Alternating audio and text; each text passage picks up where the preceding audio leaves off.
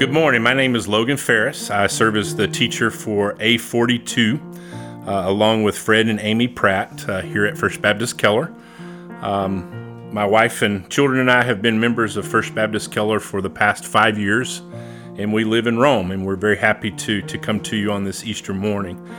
And so many of you have been studying in the book of Romans, and we're going to take an obvious break from that lesson for today and look at the book of Luke and look at the resurrection account found there. And so, if you will, for us to get started, I'll just open us with a word of prayer. Heavenly Father, thank you for this day. Thank you for the many blessings you've given us, Lord. Just thank you for this church and this body that meets here and our pastors that lead us. Just pray, Lord, that on this Easter morning, while we can't meet together, that we certainly can meet together in spirit, and that this would reach many people. And just pray, Lord, that you would be with me as I share and be with the listener as they hear. Thank you for all that you've done, especially Jesus and his sacrifice. In his name we pray. Amen. So as we know, today is Easter Sunday, so he is risen. He is risen indeed. I welcome you to our Sunday school broadcast. As I said, we're going to be in Luke chapter 24, looking at Luke's account of the first Easter Sunday. We're going to focus today our study in looking at 4 accounts of people or groups of people who on this first Easter encountered either an empty tomb or the risen Savior himself. And so if you'll follow along with me, if you'll turn in your Bible to chapter 24 of Luke, we'll start with the first 12 verses. Please follow along. It says in verse 1, "But on the first day of the week, at early dawn, they came to the tomb, bringing the spices which they had prepared. And they found the stone rolled away from the tomb. But when they entered, they did not find the body of the Lord Jesus. While they were perplexed about this, behold, 2 men suddenly stood near them in dazzling clothing. And as the women were terrified and bowed their faces to the ground, the men said to them, 'Why do you seek the living among the dead? He is not here, but he is risen. Remember how he spoke to you while he was still in Galilee, saying that the Son of Man must be delivered into the hands of sinful men and be crucified, and on the 3rd day rise again.' And they remembered his words and returned from the tomb and reported all these things to the 11 and to the rest. Now they were Mary Magdalene and Joanna and Mary the mother of James. Also the other women with them were telling these things to the apostles. But these words appeared to them as nonsense, and they would not believe them." And so if we follow along there, we see the account of the first group that encountered, in this case, the empty tomb and the angels that were there to guide them. And so the women that attended the tomb, as our passage shows, were Mary Magdalene, Joanna. We see in other accounts that also included with that specifically were Mary, the mother of James. And then in each of the gospel references, there were likely others as well. And so these are, especially Mary Magdalene and Joanna, were 2 documented women who followed Jesus' ministry, supported him in his ministry, and knew very well, and were there to attend to him. With the Sabbath at the end of the crucifixion, the burial was somewhat hasty and was not complete, and they were traveling, as we see in each account, at early morning, at sunrise, on the 3rd day to complete what they needed to do to prepare for burial. And when they arrived, they discovered, as we see in all of the accounts, that the stone had already been rolled away and the tomb was open. And in Matthew, we see that it was moved by an angel of the Lord. And so this was a stone that many of you have heard and have studied before that was very large, would have been very difficult, almost impossible for a large group of men to move. And the women discovered it already rolled away, and as they stooped and entered into the tomb, they found that there was no body. You can only imagine their emotions at that point. They were probably frantic, they were upset. I'm sure that they were confused as to what had happened, and probably even had suspected that someone had taken Jesus' body.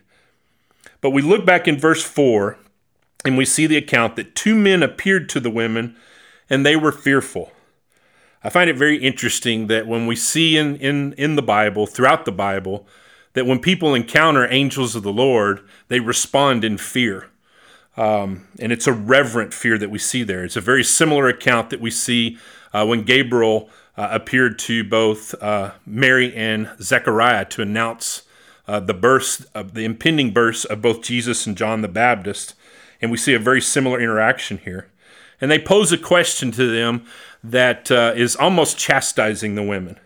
Why are you looking for the living amongst the dead?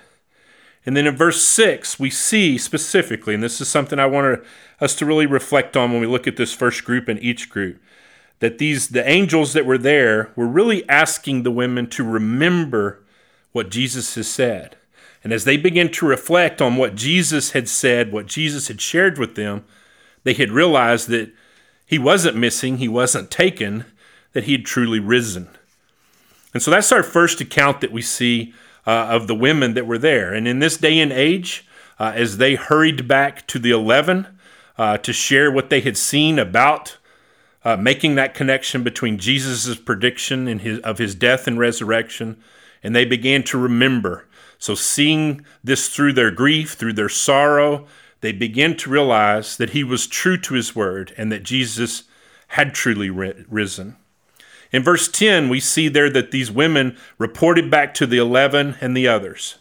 And so the 11 disciples, less Judas at this point, and others had gathered there. And as they shared their account, the disciples didn't understand. And this is a day in a culture where women could not serve as witnesses. And the men that were receiving them and were hearing this word struggled to understand exactly what it was that they were sharing, that they had observed and that they'd heard from the angel. And so let's look at the second account there specifically, building on that group. Starting in verse 12, we'll read just verse 12, and we see that in verse 12, it says, "But Peter got up and ran to the tomb. Stooping and looking in, he saw the linen wrappings only, and he went away to his home, marveling and amazed at what had happened." So no doubt we all are familiar with Peter and his impetuous personality. It's not surprising that he got up and ran to go confirm and to see for himself what the women had reported. We see in John's gospel that John, the beloved disciple, also ran with him to the tomb to see for themselves. And they left amazed, but still not understanding. They still had not remembered what Jesus had taught them. And so those are our first two accounts. We see the women at the tomb. We see Peter, after hearing the news, going and seeing for himself. And while the women were steadfast in their understanding and had remembered that Jesus had predicted his death and resurrection, Peter and the other disciples and the others present were still struggling a bit with that. Let's look at our next account, our third group of folks, starting in verse 13.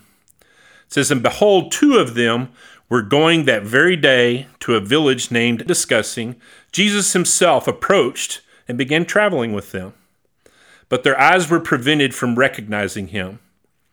And Jesus said to them, 'What are these words that you are exchanging with one another as you are walking?'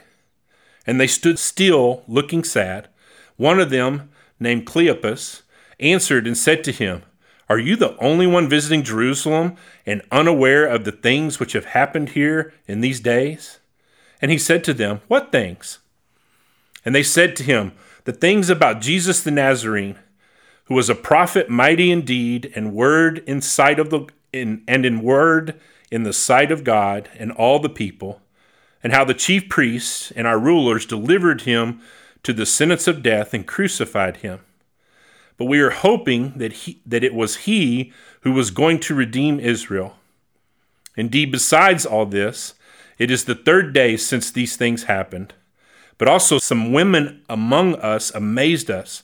When they were at the tomb early in the morning and did not find his body, they came saying that they had also seen a vision of angels who said that he was alive. Some of those who were with us went to the tomb and found it exactly as the women also had said, but him they did not see." Verse 25. "And he said to them, 'O foolish men and slow of heart to believe in all that the prophets have spoken. Was it not necessary for the Christ to suffer these things and to enter into his glory?' Then beginning with Moses and with all the prophets, he explained to them all the things concerning himself in all the scriptures.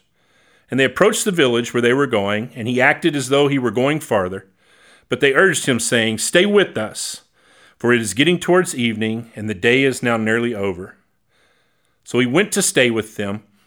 When he had reclined at the table with them, he took the bread and blessed it, and breaking it, he began giving it to them. Then their eyes were opened, they recognized him, and he vanished from their sight. So we'll stop there at verse 31. So we see a familiar encounter with those walking. These are not disciples, but these are some of those that were there with the disciples and had heard the women report, and also had been there long enough to hear Peter come back and report that he had found the same things. And so these two men were walking on their way to Emmaus, about a 7-mile trip, according to the commentation. And Jesus suddenly joins them, and they're not able to recognize him. And I think it's interesting here that they almost chastise Jesus a bit and say, "How do you not know what's been going on the last few days? How have you been out of the news?"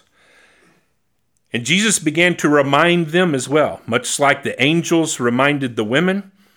Jesus reminded them of what Moses and the prophets and all the prophecy of the Old Testament had prophesied and was now coming to fulfillment in Jesus, even down to the death, burial, and the resurrection. And then as Jesus ate with them that evening, their eyes were opened spiritually, and they recognized him, and he vanished from them. So our third incident that we see on this road to Emmaus are two other men who encountered Jesus himself, and Jesus helps them remember, using the Old Testament to point to him and to point to the resurrection that took place. Let's look at our last group today. Starting in verse 36, we see some other appearances that took place, and we see the 11 and the others in the room. Starting in verse 36. So while they were telling these things, he himself, referring to Jesus, stood in the midst and said to them, "Peace be to you." But they were startled and frightened and thought that they were seeing a spirit. And he said to them, "Why are you troubled? And why do doubts arise in your hearts? See my hands and my feet, that it is I myself. Touch me and see, for a spirit does not have flesh and bones, as you see that I have." And when he said this, he showed them his hands and his feet. While they could still not believe it because of their joy and amazement, he said to them, "Have you anything here to eat?" They gave him a piece of broiled fish, and he took it and ate it before them. Now he said to them, "These are my words which I spoke to you while I was still with you, that all things which are written about me in the law of Moses and the prophets and the Psalms must be fulfilled." Then he opened their minds to understand the scriptures, and he said to them, "Thus it is written that the Christ would suffer and rise again from the dead the third day, and that repentance for forgiveness of sins would be proclaimed in his name to all the nations, beginning from Jerusalem. You are witnesses of these things, and behold, I am sending forth the promise of my Father upon you, but you are to stay in the city until you are clothed with power from on high." And so in our last account that we see that we're going to look at today, we see that the 11 and those that were gathered with them also encounter a risen Savior. And so he appeared before them, and they were fearful. They didn't understand. By this recollection, we see that they recognized him, but they were afraid of him and thought that he was a spirit rather than risen in the flesh. And so the reports of the women from the tomb, we see that building in their remembering. The angels asking them, "Why do you seek the living among the dead?" And then finally, Peter and John saw the tomb, and all still doubted.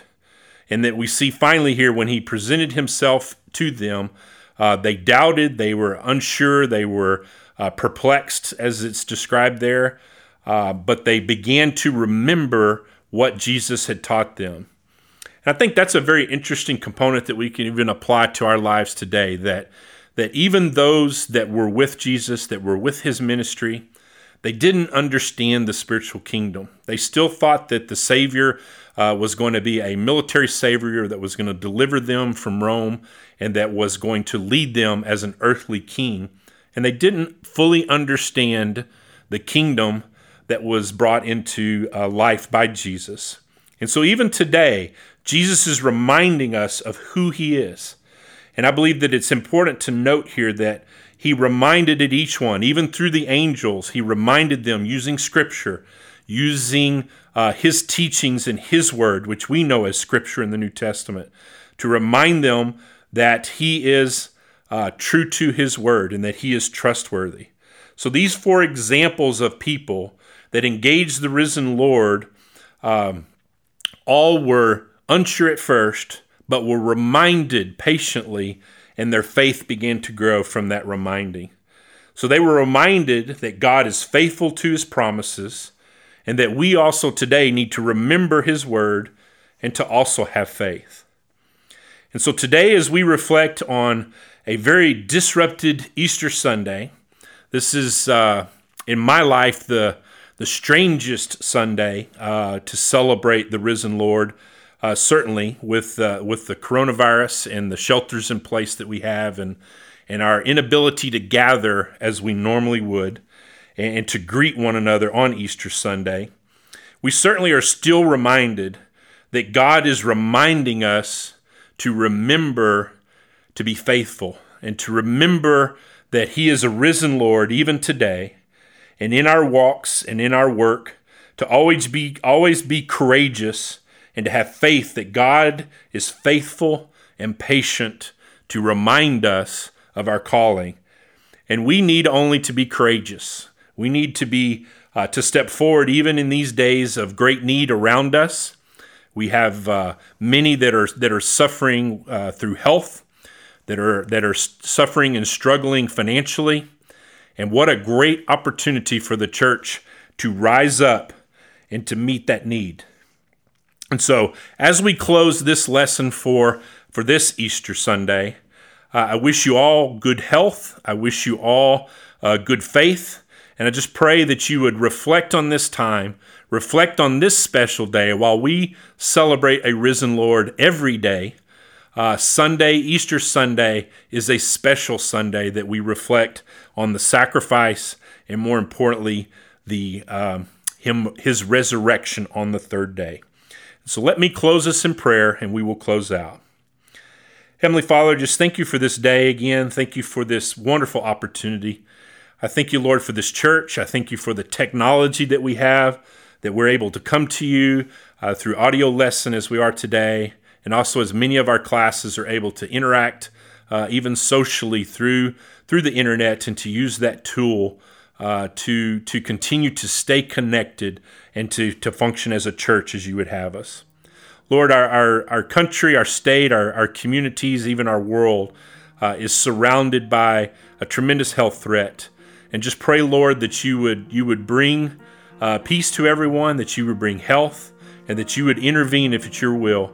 But help us to always be faithful and understand that even in trial, even in our tests, Lord, that our faith is caused to grow, and that we should continue to look to you, and that even in this time of trial, even in this time of uncertainty, that we are called to advance the gospel even in these disruptive times. So thank you, Lord. I just pray that you be with us this week. Help us to spend time with family and to connect with those that we love and even our neighbors that we don't know well, and help us to use this as an opportunity to share the gospel with them and to help you win souls to salvation.